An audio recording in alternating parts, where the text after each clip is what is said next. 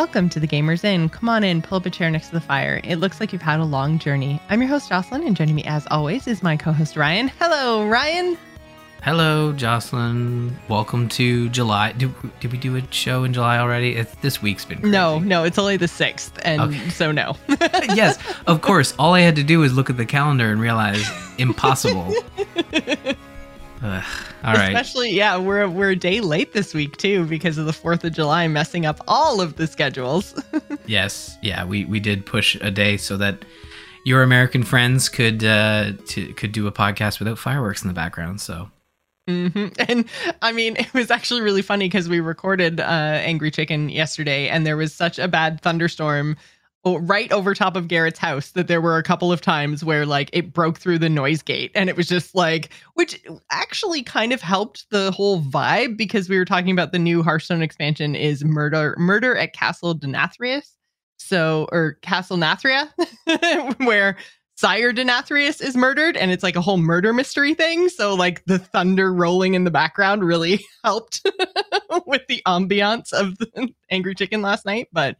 Yeah, it was really funny. You said no fireworks in the background and the thunder was worse. Well, you know what? It's good that he didn't have to dig up his own sound clips to support the topics. Right? That's good.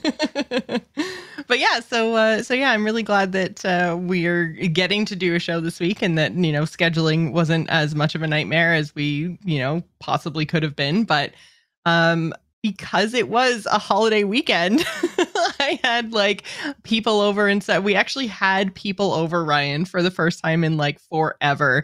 We did board games and bonfires all weekend, so I didn't have a lot of time to actually play anything. But I did want to point out, because the Steam sale is going on right now, and I think it ends in probably tomorrow. But Rafts has launched their final chapter. So it's like their 1.0 update. It's the kind of final pieces of the story. Everything's all kind of done now. They actually revamped the story leading up to the final stuff. There's 2 new locations, and I hadn't been in Rafts for quite a while. I can't remember if we played it at Extra Life last year or not, but I kind of feel it was like 8 months or a year ago last time I really touched the game, and it's just a really nice, relaxing kind of experience. So I was like, you know what, I'm going to jump back in. I'm going to see what's in this 1.0 update, and play through the whole story, because I've never made it to the end. I think we had a raft with us and Josh and Val. I feel like there was 4 of us on the raft. You know what? No, I think it was Josh's sister. Yeah, I was just going to say. Yeah. Anyways, and so we did like the first chapter of story stuff. I remember going to a couple different places. I remember the island with the bears that murdered us real hard. Yeah. But we never actually like got to the end. So I was like, I'm going to start a whole new raft. I promptly abandoned it because I built it really poorly. I'm like, I'm going to start again. But I did not realize that the shark is not the only ocean character anymore. And so there was one point within the first couple of minutes of the game where I was just starting to like build my raft, and I turned around, so I only have like 9 little squares to stand on, and I turned around, and like right up in my face is this like giant like blue whale tail. It scared the crap out of me, Ryan. It was so big. Whoa. I didn't realize they added blue whales. Yeah, it didn't like attack me or anything. It just kind of like swam underneath the boat and like whatever and went away. But I was just like, oh my God. It scared me so bad because I was just expecting my little shark bro that I poke in the face with a stick for the first 2 hours. And all of a sudden it was gigantic, bigger than me and my raft whale tail in my face. Oh, man. Yeah, it scared me. Yeah, well, that would scare me too. I mean, there's something about, you know, the open ocean and the way that game captures it. It's just wild. And I remember when we did play it for Extra Life, I think by the time I jumped in, Josh had set up this raft that was sort of self-sustaining, and it was all good to go. And it was really just the islands you had to worry about. Like basically, yeah, Bear Island was not great. Yeah, we just had to kind of make it from one place to another and kind of follow the story. Yes. Yeah. So it's interesting that they've added the final chapter and that you can experience the full story that they've been setting up on all those islands and stuff. So that's really neat.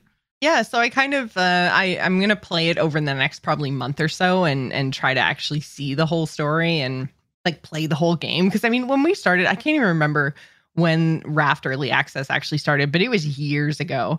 And it was like the whole game was basically just gathering supplies and then making your raft. That was it. And then, like they added a couple of more like flora and fauna to the islands that you would happen across. And it took a while for them to actually add in like a story kind of quest line thing. And I mean, yeah, I just by the time they added all that stuff in, I'd kind of moved off the game a little bit. But like it's a really fun, it's like a fun survival game because I find like a lot of survival games really put emphasis on the combat, and this more puts emphasis on like the resource gathering, which makes it a little more chill. Even though you have to worry about like thirst and hunger and all that kind of stuff, like it just you could just chill out. Nice. Well, that's really good. When you're not being attacked by giant whales, that is. I was just about to say, outside of the whales interrupting your journey, my serenity. Yep. I mean, can the whales hurt you though? Well, I don't think so. It just like, have you ever seen like those aerial, I don't know if they're like drone photos or whatever of like the kayaker with the giant whale swimming underneath? Yes. Yeah. Okay. It was that. Oh. Okay. And so it was just like, it was unsettling because it was like, he could just roll over and murder me and not even realize. Yeah, that's not great. It was a size thing. It was like, you are so big and I am so small. You don't even know that I am here. Yeah. Yeah, that is not great. Although, like...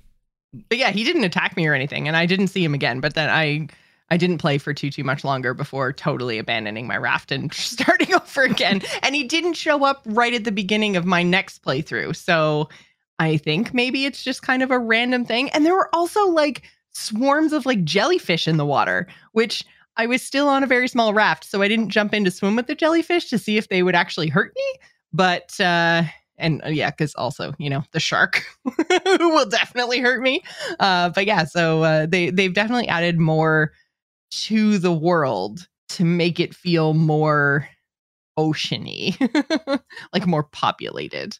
Cool. Because I remember when we were playing, there's always a shark, right? Yes, there's always a shark. Yeah. Yeah. So there's always a shark chasing you, hunting you. You can take it out. It will go away for a little bit, but it'll always come back, and it's sort of part of the story.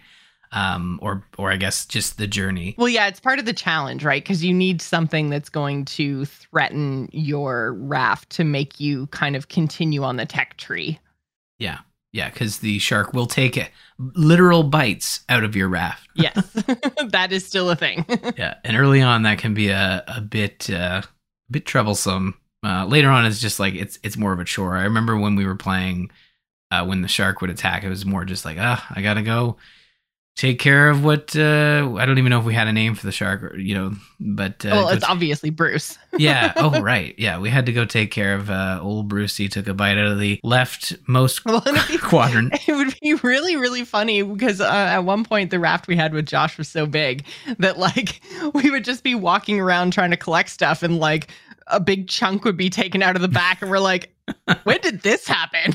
Yeah. Guess we just repair this with our gajillion resources. Yeah, we were fine, and Bruce was more full for it. But yeah, it was.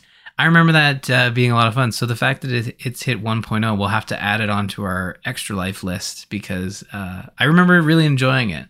But I do remember the early game can be a little. It can be stressful as a shark is chasing you and you're trying to collect the very basic pieces that you need to make your raft work. But, like most survival crafting games, I think that they've probably really worked on the early game stuff, right? So, yeah. And it is, apparently the offer ends in 16 hours, but it is currently 15% off. So, Yeah. It's likely to go on sale a bunch of times. yeah, it's only $20 or $22 Canadian. So, probably 20 American, maybe less. So, I do highly recommend it, though, even without playing through the final story chapter yet. I think it's a really, really fun survival game, and you can do some really creative stuff. Yeah, and they've also, like, when you go into the game at first and there's always like a character sitting on a raft, like in the original like menu launch screen. Oh, yes, yeah. Yeah.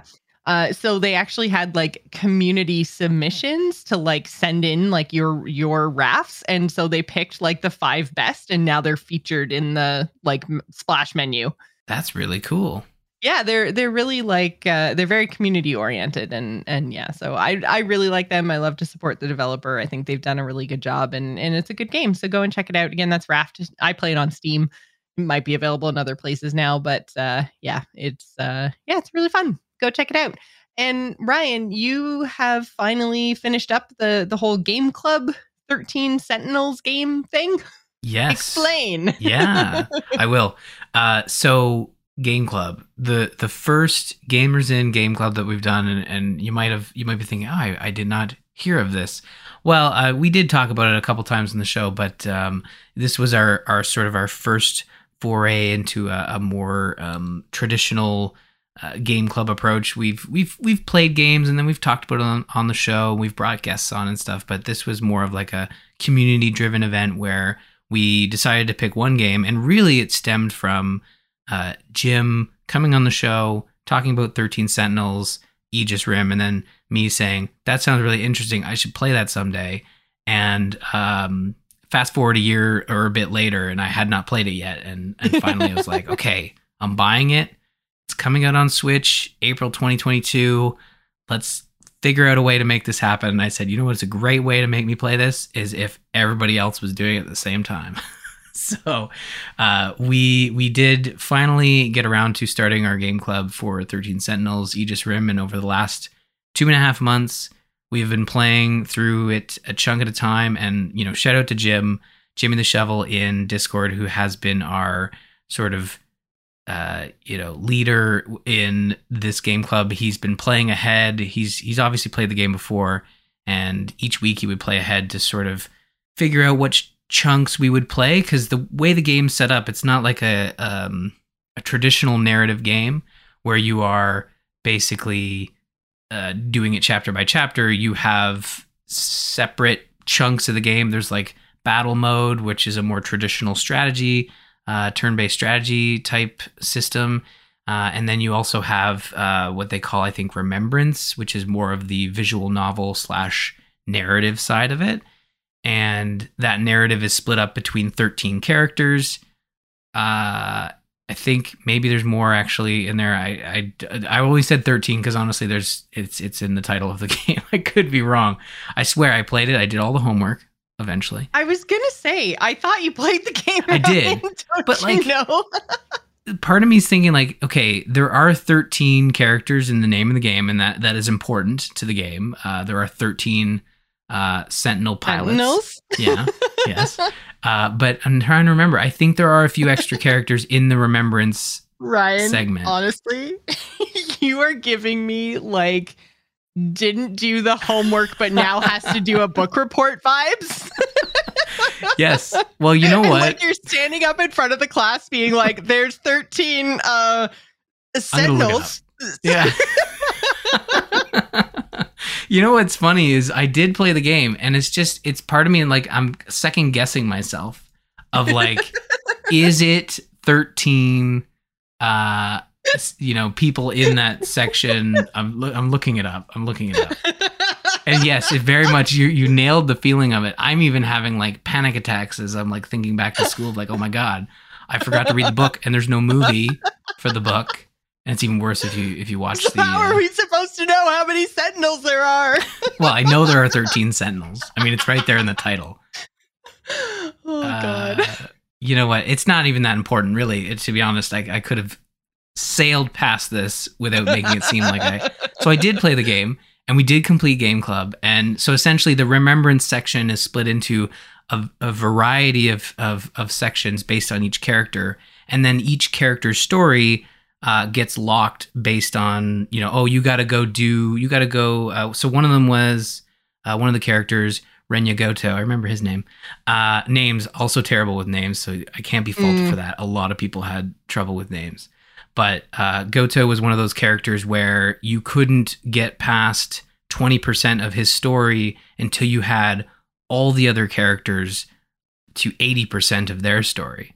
So that's kind of how they would sort of... Oh, okay, so it wasn't like a chapter 1, 2, 3. It was like each of these characters had some amount of percentage, so you kind of had to jump around between them? Yes, and it made perfect sense once you played the chapters. Like, oh yeah, I see now why they locked this person's story until we had everybody else basically complete.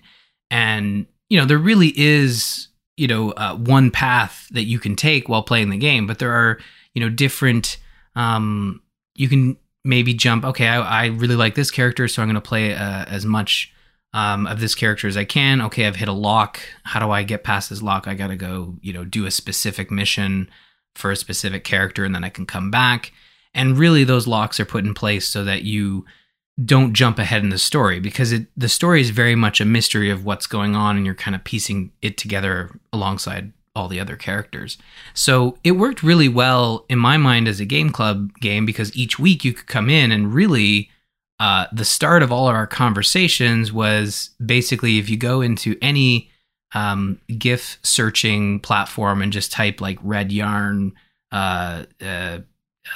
Always Sunny in Philadelphia, yeah, is basically the first thing anyone would ever post or discuss or whatever. It's right, and then you just get to go like deep into the mystery solving and the fan theories and the whodunits of it all. Yeah. Although there was one week where we basically just talked about the food that some of the characters were eating, because there's like a lot of like delicious food. It's a whole thing.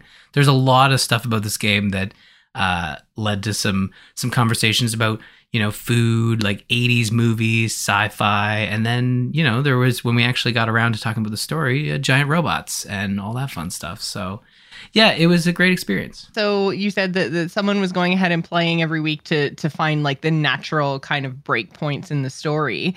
And that was important because you guys had actually used Discord in a really cool way. And if you guys want to go and like join into the game club, even though it's mostly complete now, if you want to play 13 Sentinels alongside the guys, they actually did a really cool thing where like every week was split off into a separate thread. So like you can follow along the game club, even though like they're technically like done now, like the game's done, but you can go into like week 1, see what they played, play that part, then join the conversation without getting spoiled with all the later stuff in the story. So it is bit.ly/TGI Discord if you guys want to go and join it, but it's a really cool idea and it seemed to go pretty well. Yeah, the thread system worked really well.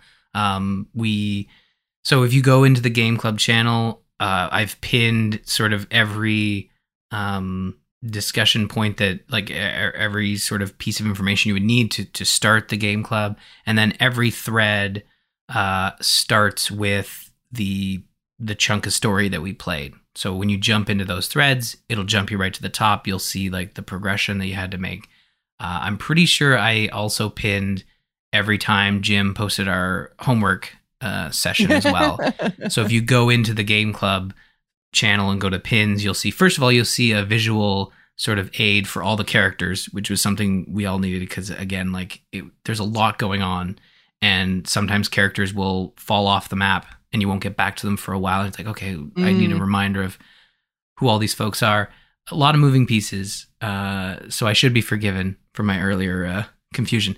But yeah, so and it's all based on progression. So there's no spoilers there in the homework sections of just like, okay, you got to get this character to this percentage, do these battles, and then you're good for that week. Right. Yeah. So I see, like, for instance, like week 7, character name percentage, and then area 2, waves 5 to 7. I'm guessing that's part of the battle thingy. Yeah. So that's the battle stuff. Yeah. And, we did have someone jump in late. They would revive the threads. So if you want, you can go in, just go to the threads section of the Game Club text channel, and you can see all the threads that are there. They are archived, but they're not deleted. You can revive them if you want to jump in later, We had someone who had finished the game earlier, wasn't doing game club, but wanted to jump in for the final discussion, which is also fine. If you've played the game before and just want to kind of jump in and have a chat about your thoughts, we did some sort of overall, like, hey, what did you think about the story, the gameplay, that sort of stuff.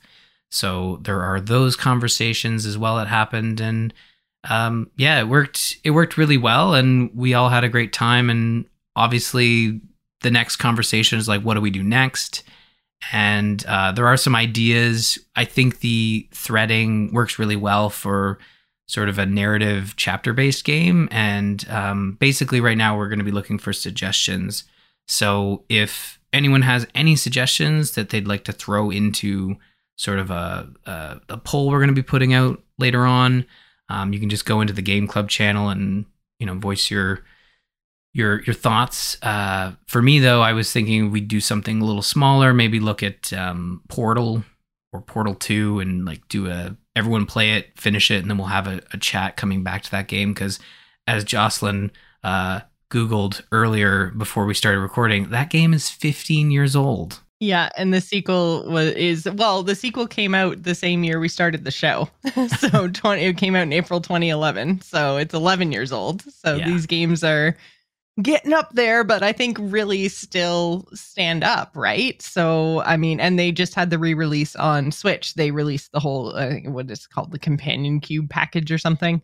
So yeah, I think it's on my list of things that I'll probably play on vacation. But yeah, I think if you guys have any suggestions at all of what would make a good game club game, then do let us know, and then we'll see what everybody wants to do. And if you guys want to make Ryan play another 13-week game, that works too.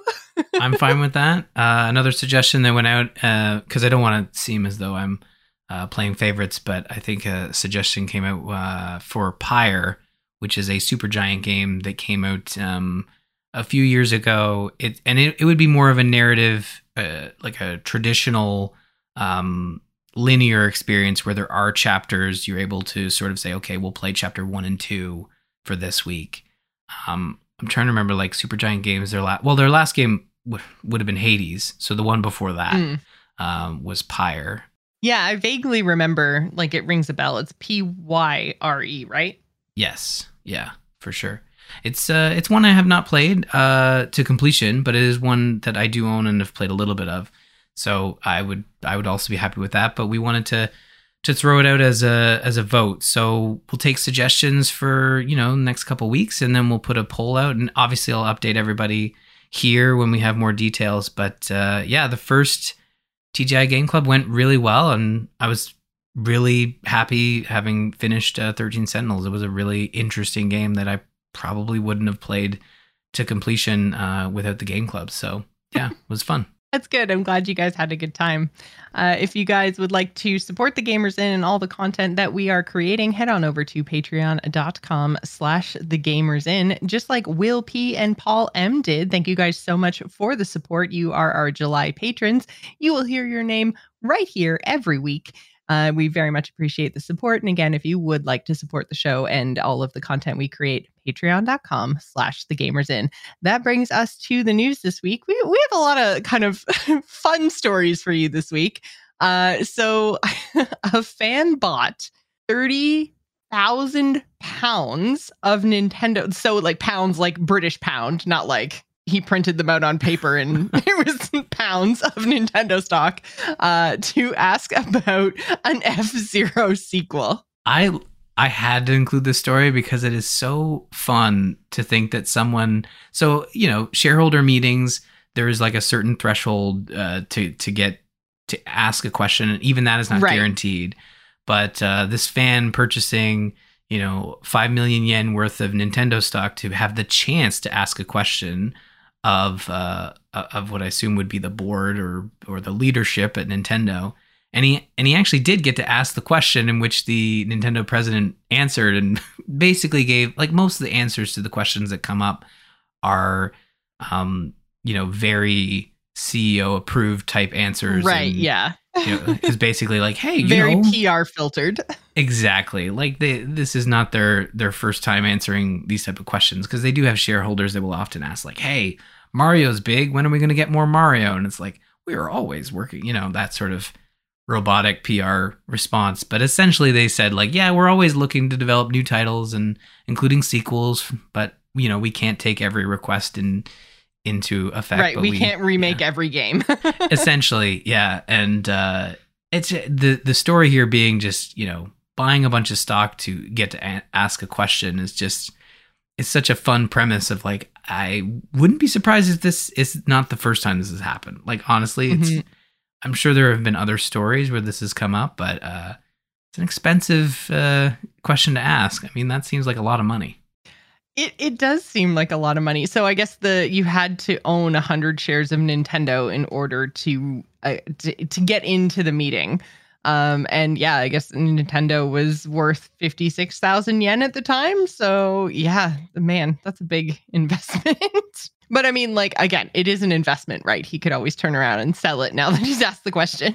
Yes. Now, part of the story was that I guess he had sold some of his other stock and he'd always wanted to invest in Nintendo and yeah, like it's not like he's sitting there with worthless stock. Yeah, he didn't just do it to ask this question, but yeah, it's a much better headline.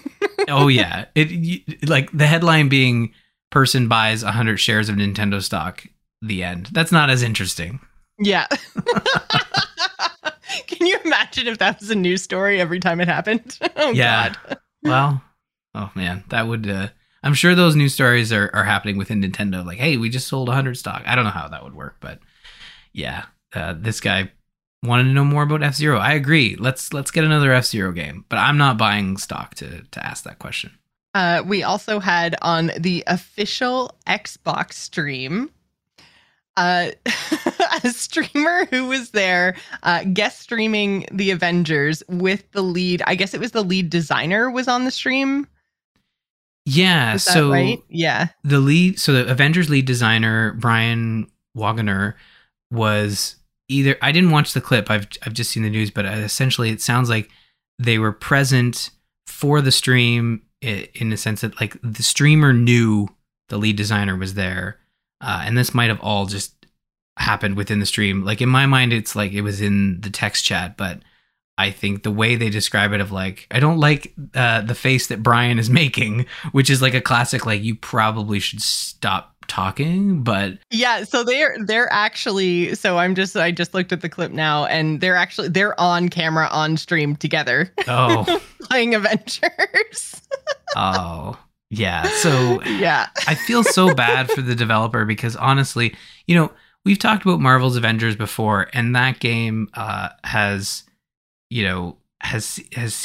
gotten its fair share of flack for being a very focused service game of, very repetitive gameplay, but like some really cool Marvel heart that honestly fades away once you get past that story, once you get past the campaign. It's really just, repeating the same missions over and over again. And they just did add Mighty Thor in time with the launch of the new Thor movie that's going to be coming out later this week. Love and Thunder. Yeah. I'm so excited. Yeah. I'm also, okay, and I mean, while we're talking about Marvel games and hype and launching stuff, the season 2 of Marvel Snap in the beta is also the Thor Love and Thunder like battle pass, season pass, whatever. So I'm just fully immersed in Thor right now. And I'm like, I can't wait for this movie. It's going to be so good. Natalie Portman's back. Oh, it's going to be so good. Anyways, video games as marketing tools. Avengers, go.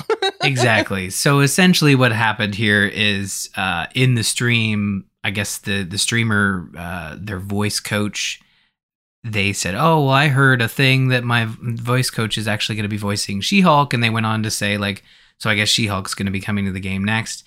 And he said, oh, I don't know if this is public knowledge or not. And as I said, like, well, based on the face that Brian's making, probably not. And the developer did say, nope, no, we have not. We have never announced She-Hulk. Awkward. So I guess it got really awkward. And the lead designer, Brian, did confirm we're working on our next hero. We haven't said who it's going to be yet, but It seems as though, Marvel Avengers has sort of pivoted towards like, okay, our next hero will be whatever whatever the MCU is doing. So again, we got Mighty Thor. That was the last hero added after we got Spider-Man. Spider-Man being part of the marketing deal with Sony. And Spider-Man was kind of their last hero that they sort of had announced pretty much right at the launch of the game. So they pretty much confirmed the next year of content being added to Marvel Avengers, and then went silent after that in terms of heroes. So we got Mighty Thor last week, actually, and it seems like She-Hulk will be their next project, although, I mean, if she is launching... Yeah, in spite of what was said on the stream, it seemed like both the streamer and the developer tried to like walk it back, and it's like, dudes, it's out there now. Like, there's no taking it back or glossing this over. Like, streamer was like, I don't actually know if it's true or not, and then the developer was like, we're definitely working on another hero, but we haven't said who. It's like, okay, now everyone knows. You should probably just lean into this. Yeah, in my opinion. Well, here's the thing. I mean, this story broke today. It probably happened. I would imagine the stream took place yesterday. In terms of July, I think July 5th is when it happened. So, I mean, it would be. I could see the team pivoting and announcing She-Hulk next week, just to kind of like get ahead of these stories that are going to be coming out of like, yeah, we know the next hero is She-Hulk. And here's the thing, like, it makes sense in terms of pairing it with the MCU. She-Hulk is going to be coming to Disney Plus, I think, mid-August. And obviously Mighty Thor paired with Thor Love and Thunder. But the other thing is that I did play a bit of Mighty Thor in Marvel Avengers. And as you would imagine, she is her own character. She is has her own abilities, but very similar to Thor. I mean, she is sense. Thor. She is Thor. Yeah. Exactly. So again, like you also look at Hulk and, taking Hulk's kit and basically applying it to She-Hulk. That would be, again, like, I don't think it's as close to like a clone character. There's a lot that goes into developing, these additional heroes. It's not just a clone like you would see in not even the last Smash Brothers. Well, She-Hulk isn't a skin for Hulk. Like, no. Yeah. No, it'll be a new hero for sure. But again, they have that base within the gameplay to basically have, like I said, the base for a new character. Like, we can give her abilities similar to Hulk. She is her own character, but there is less design work that has to go into it. Like when adding Spider-Man, they had to put in a whole new like grappling system and swinging. Right. And it did not apply very well. And I think Hulk and Thor were some of the most, fun heroes to play as. So again, giving us other heroes with a similar kit, I think, is a really cool way to go about it. And honestly, I kind of wish they had done something similar with like Moon Knight when Moon Knight came out in March on Disney Plus. It would have been interesting to see them take. I think you could have used Black Panther's kit and applied that to Moon Knight, and that would have been really cool. But yeah, like that show was pretty bad though. Yeah, I mean, the show is not their greatest, but I didn't mind it. But it would have been cool. Yeah, it was okay, but yeah, it would kind of yeah.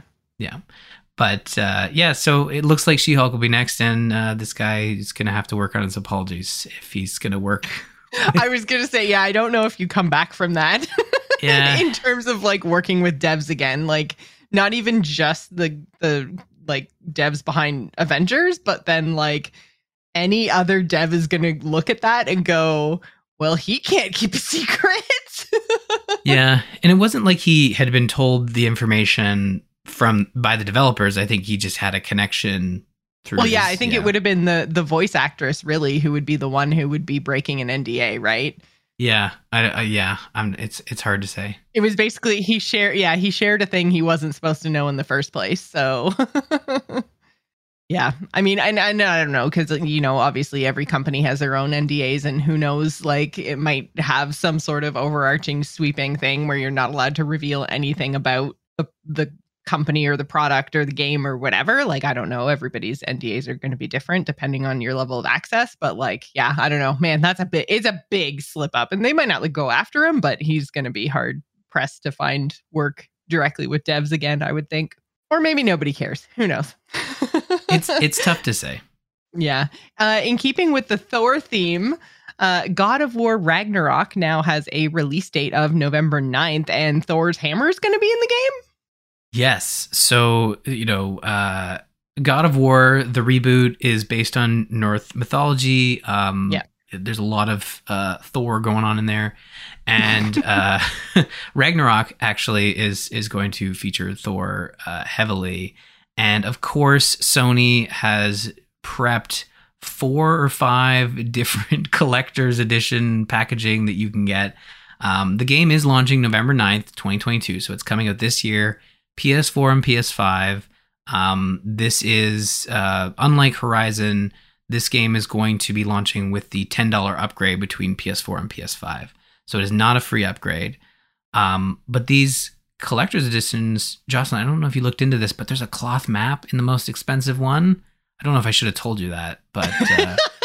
I know, it's ridiculous. I still haven't played the first God of War, and I'm looking at this like super ultra mega collector's edition, and I'm like, oh, there's a cloth map. Yeah. There's a Mjolnir replica.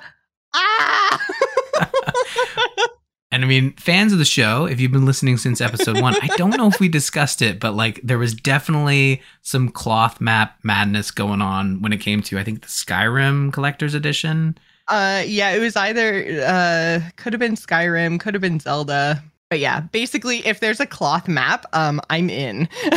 Which is ridiculous because, like, other than the Horizon Forbidden West collector's edition map, I don't have any of, like, I can't put my hands on any of them. Like, they're all, like, in storage, probably still folded up in the original collector's edition boxes and stuff. Like, I don't display them.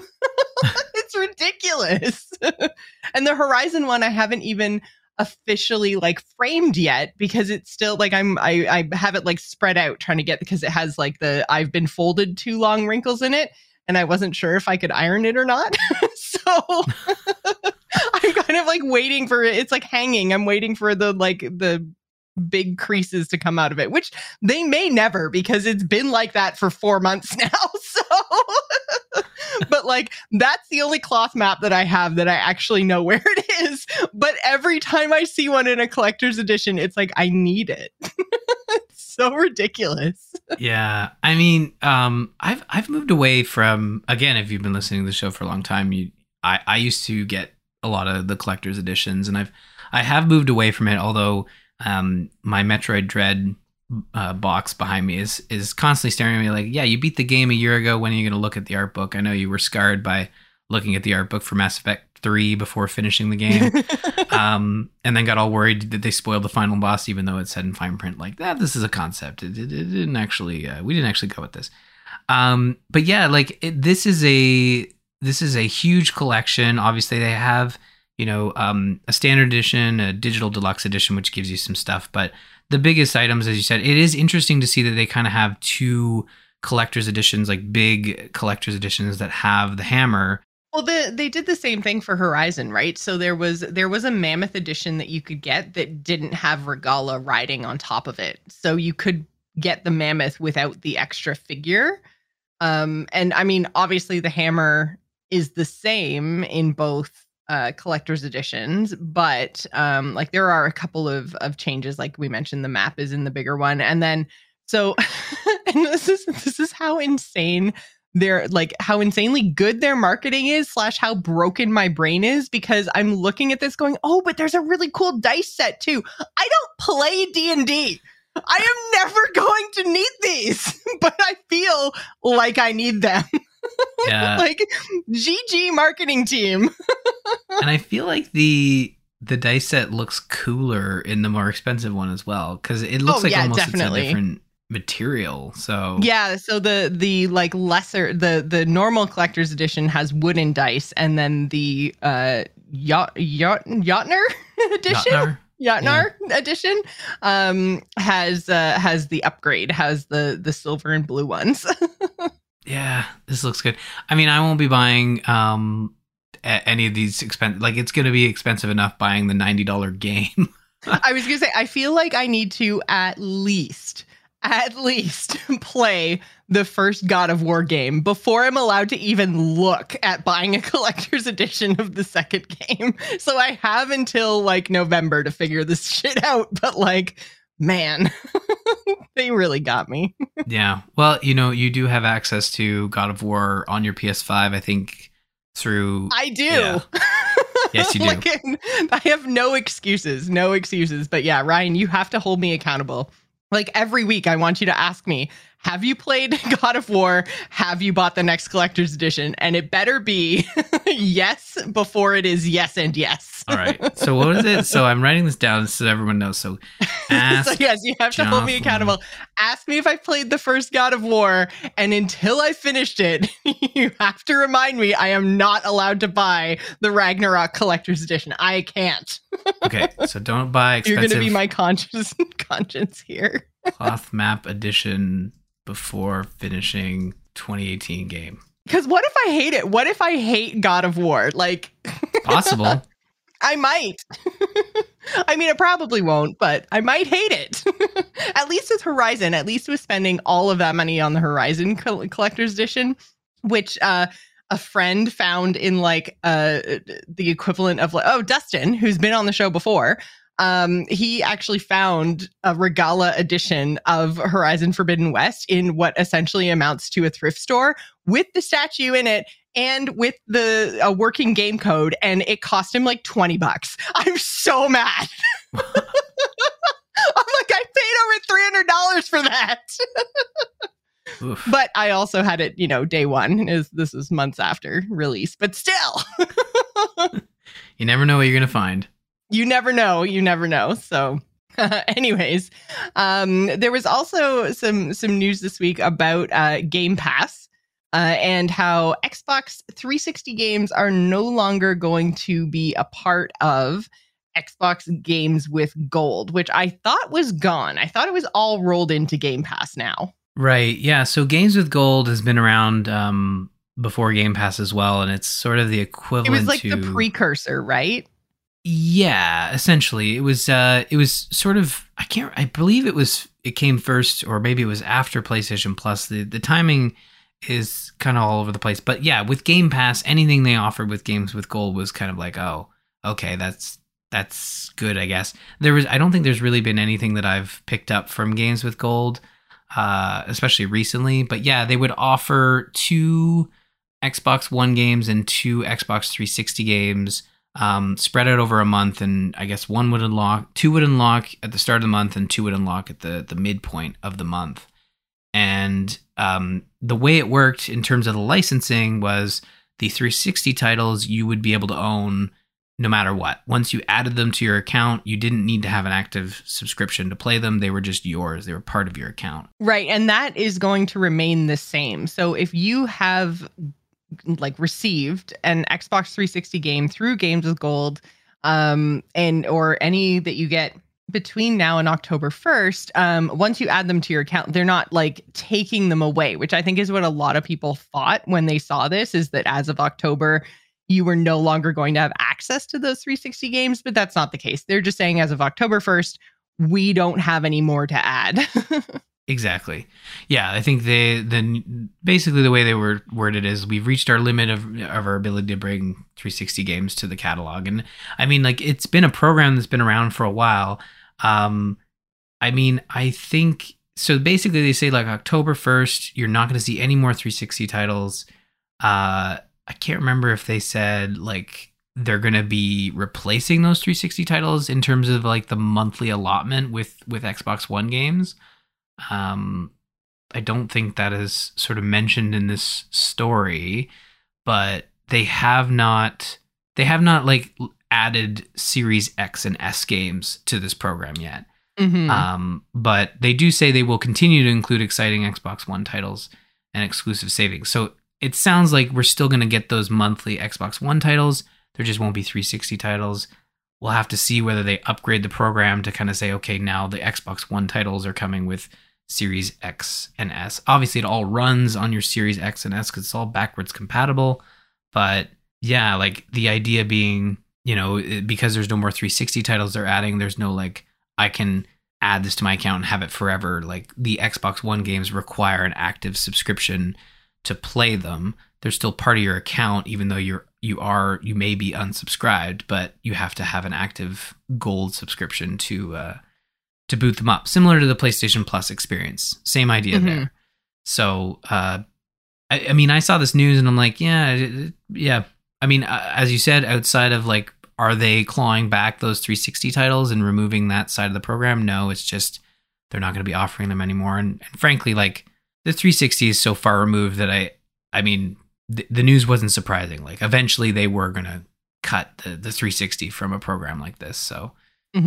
Yeah, I think it's just that the 360 is one of those systems that I feel like a lot of people have a lot of nostalgia for, that it was kind of like looked back upon, kind of like WoW gamers do with Wrath of the Lich King. Like you look back on Xbox 360 and you're just like, damn, that was a good time to be a gamer.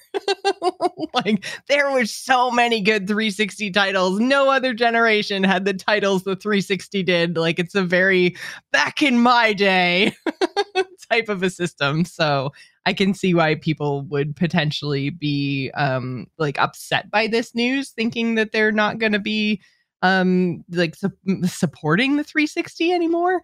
But I mean, those titles are still there, so you can still play them. Yeah, definitely. Well, I mean, it'll be interesting to see what they do, but yeah, the games with gold stuff is never really. I mean, if you see the current offerings, it's not really anything to write home about. Yeah, I honestly like I said, even off the top of this story, is like there's so many different like subscriptions and tiers of stuff now. Like I can't keep track of who does what where, and I'm like, I just have my Game Pass Ultimate now on Xbox, and I thought I had upgraded my Xbox Live Gold to the Game Pass, so I was like, wait, there's still like those other options, like what? Because I think the idea of Ultimate is that it's everything rolled into it, right? So like I have Ultimate and I don't have to have all the other stuff. But it's confusing with all the services and the subscriptions and stuff. And I understand wanting to give people options and tiers depending on like what you actually need out of your gaming experience, but it's getting complicated, man. Yeah, I mean, what it comes down to is, for folks who buy the newest sports title like the NHL, or they want to just play Call of Duty on their platform of choice, it makes sense to only buy the thing that allows you into the multiplayer world. Exactly. Which still should be included with the console, in my humble opinion. Yeah. Like if you buy a multiplayer game, you should be able to play the multiplayer game. Yeah. And free to play titles are excluded from requiring. Right. Yes, true. Yeah, they are exempt. So there is that. Yeah.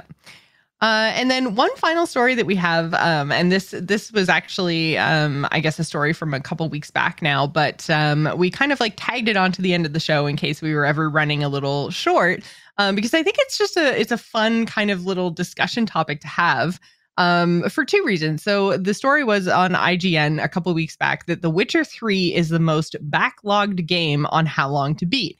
And so I've used How Long to Beat. Ryan, have you ever used their services before? Yeah. Anytime I'm like, oh, I should start this game and figure out how long will it take me to finish. Like, it's more like, it's less of how long will it take me to finish it and more like how likely am I to fall off before finishing it if it's more than 20 hours or...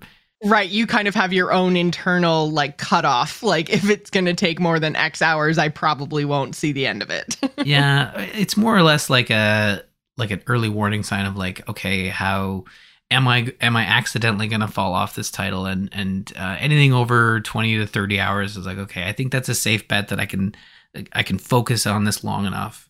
And other times it's like, oh, I'm 15 hours in. How much longer do I have to go? And I know like. That's like pausing in the middle of a movie to determine, and then your brain can immediately think, oh, well, these 6 things need to happen in the next half hour. So I guess I've figured out the plot now. My brain doesn't necessarily go that route. It's more just I need to know like, okay, how much more of this fun game. I'm having fun, but how much more do I have to go before I have to figure out what I'm playing next? But So you're familiar with How Long to Beat. for sure. And so I didn't really know, like, so I'd used it the same way you did. Basically, like, if I usually it would be like once I finished a game, I like to go and see how long it took other people to beat it, Mhm. just so I can see, like, am I fast? Am I slow? Does it seem like I missed a whole bunch of stuff? Or, like, am I terrible at games? Which sometimes is the case. But yeah, so like I've basically used it in a very superficial way. But when I saw this list come out, I actually went into How Long to Beat and like made an account and everything else. And you can like import your Steam library, which was a little depressing for me to see how many games I had literally no time in. I'm just like, oh my God, this is terrible.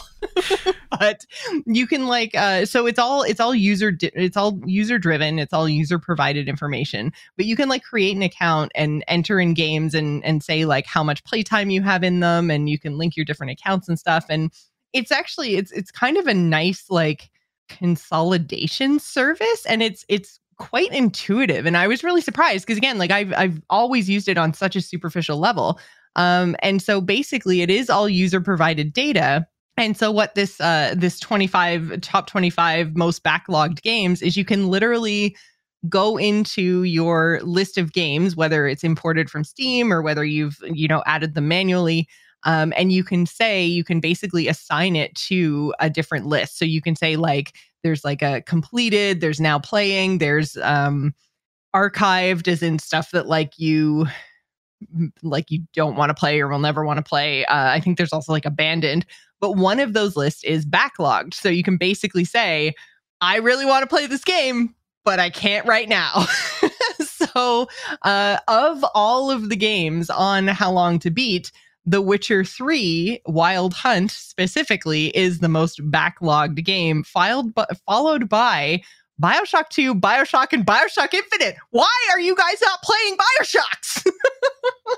They're phenomenal. Yeah, especially like all of them are. I feel like 2 gets a bad rap, but 1 and Infinite I really enjoyed. So I liked all 3 of them. Yeah. I just love the like steampunky dystopian everything. Yeah. I think the problem with 2 is like it felt odd to return to Rapture after the events of 1. Yeah. Yeah, it was a little soon, but yeah, but that being said, like the premise here being like the most backlog game, The Witcher 3 I can completely understand because it is such an immense game. And I was trying to remember even last week when we were talking about bringing this on the show, I remember completing the main campaign. I remember completing the first DLC, but I don't think I finished the second DLC. So I think technically it would be in my backlog, right? Like it would still be there. Well, yeah. So according to How Long to Beat, it takes 52 hours to beat the main story in Witcher 3, 104 hours to do the story and side quests, and 173 hours to finish everything. That is a lot. Yeah. Yeah, that's quite a bit of game. And it's funny though, the really cool part about The Witcher is that honestly, like you could play this game and you even if you played at launch and you were trying to do everything basically, there still has not been another Witcher experience yet. So like that's always my concern with games is like, oh, I have to finish this before the next one comes out. And I mean, you could say the same thing for BioShock too. Like you've got BioShock Infinite, and this is just me giving an excuse to everybody to like basically not go back to these games because there isn't going to be another Witcher or BioShock experience in a while. So we still got plenty of time to finish these titles. I was going to say, for comparison, the reason why I giggled, so after Witcher 3 of 173 hours to beat everything, you can beat everything in BioShock 2 in 24 hours. 11 hours for main story, 15 hours for story and sides, 24 hours for everything. You have no excuses, people with BioShock backlogged. There you go. No excuses for BioShock. Although I did scroll down a little bit and I saw a game on here that I'm actually thinking of. I have started playing because it came up when I think Hollow Knight, the sequel, was announced. But Hollow Knight is on this list, number 11. I started playing it. I'm gonna talk about it next week because I'm still working my way through it. But It's a game I've always meant to get back to, but it's interesting that it's in the backlog. So I wonder if like it's a game that you can easily lose track of. I don't know. Like so far, I haven't quite seen that yet, but yeah, I don't know how long. I don't. How do you pull it up from the list? Or are you just looking it up separately? Oh, you can just click on the title. Oh, So Hollow Knight says 27 hours main story, 61 hours for everything. So yeah, it's a big game. I mean, I can see why maybe people would fall off of it. And, that's what I find kind of interesting about this list is that like some of them, like The Witcher 3, are huge. Like Fallout New Vegas is another one that has 131 hours to finish everything. Obviously, ESO or not ESO, just Elder Scrolls, no O. Elder Scrolls Skyrim is 232 hours to do everything. It's on this list. And so like things like that to me make sense. But then like the BioShocks and, speaking of Portal from earlier on in the episode, Portal 2 is on this list as well. It's at number 15. And Portal 2 is 22 hours to beat everything. You can do the main story in Portal 2 in 9 hours. So really kind of what I would consider kind of bite-sized content. Nothing that's going to take you way too long. But I guess like one thing I did notice that these games on this list kind of all have in common, because there's other ones like Half-Life 2, Batman Arkham City, Alan Wake, which we talked about earlier on in this year, which everyone should play. That game was amazing. What else is there on here? Darksiders, Dishonored. There's a lot of Borderlands 2, Tomb Raider. Like there's a lot of big experiences and games that I would say were pretty fairly well liked and well reviewed. Like there's nothing on this list that I would say like really flat out bombed.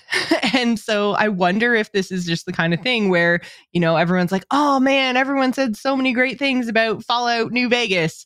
I really should check that game out. And then they buy it on a Steam sale and then never actually find the time to go and play it. Because yeah, like I say, the top 25 most backlog games very much do fit I would say like some of the most well-known titles in the last like 10 or more years. Yeah, no, that is a valid point. I think I look at this list and it's like this is actually, with the Steam sale ending and everything, like this is kind of a really good list of like, okay, what games should I add to my Steam list or Steam catalog to be able to go back to? And you've got all 3 Witcher games on here, Fallout New Vegas, as you said, a lot of Supergiant games like Bastion. Like looking at this, it really feels like this is a more of like a top 25 list of like games that you should buy on Steam so you have a chance to get to them at some point in the near future. And then just everyone buys them and nobody's gotten to them, which is just, oh man, I feel like I found my people. Yeah. I mean, if I had to look at this list, I mean, just based on my experiences with buying Steam games, I think I own all of these, which is not a hard feat because like you said, a lot of these are older titles. Honestly, the only one I probably don't own would be Fallout New Vegas and Hollow Knight. I think I have everything else through Humble Bundle stuff or just through... Oh yeah, that's true. Yeah, so like a lot of these have been included. I think the only reason I don't own Fallout New Vegas before people start writing in Discord is I think I rented it on PlayStation, probably would have been PlayStation 3, so I just have not gone back to it. But I know that one has a very healthy mod scene on the PC, so I think you can play it like completely redone on PC. So yeah, this is a great list, and there are a lot of great games on here. Tomb Raider goes back to your point of like these are all really highly regarded games that people just probably figured they needed to get to at some point. But Witcher 3 is at the top of the list probably because it's just such an immense game. It's probably the biggest game on the list with all of its DLC and stuff. Yeah. So anyways, yeah, we do have a link in the show notes to the 25 most backlogged games over on How Long to Beat, but more so than just, I thought this was a fun conversation to talk a little bit about our backlog. I do think How Long to Beat is actually a service that I think is really cool, and I kind of didn't realize it exists on more than like a very surface level. Like I didn't really know where the data came from, but the fact that it's all user provided, like I think it's a really cool reflection of these games, and yeah, it's a really cool service. So I have tried it now, not sponsored, just I think it's really cool. And if you guys are the kind of gamers that like to track what you do, track what you've played, or even just to look for inspiration on what you should play, or, keeping track of your libraries, then it's a really cool service and you guys should go and check it out. That's going to do it for us this week. Again, if you want to join the conversations or the game club over on the Discord, give us suggestions for what game we should play next as part of the TGI Game Club, head on over to our Discord at bit.ly/TGI Discord. You can also follow us on Twitter. You can find me, Jocelyn Joss Plays. Ryan is at R Murphy. And don't forget to follow the show at The Gamers Inn. Thanks for staying at The Gamers Inn. Remember, tune in next week. Bye, everybody. Bye, everyone. Here we go.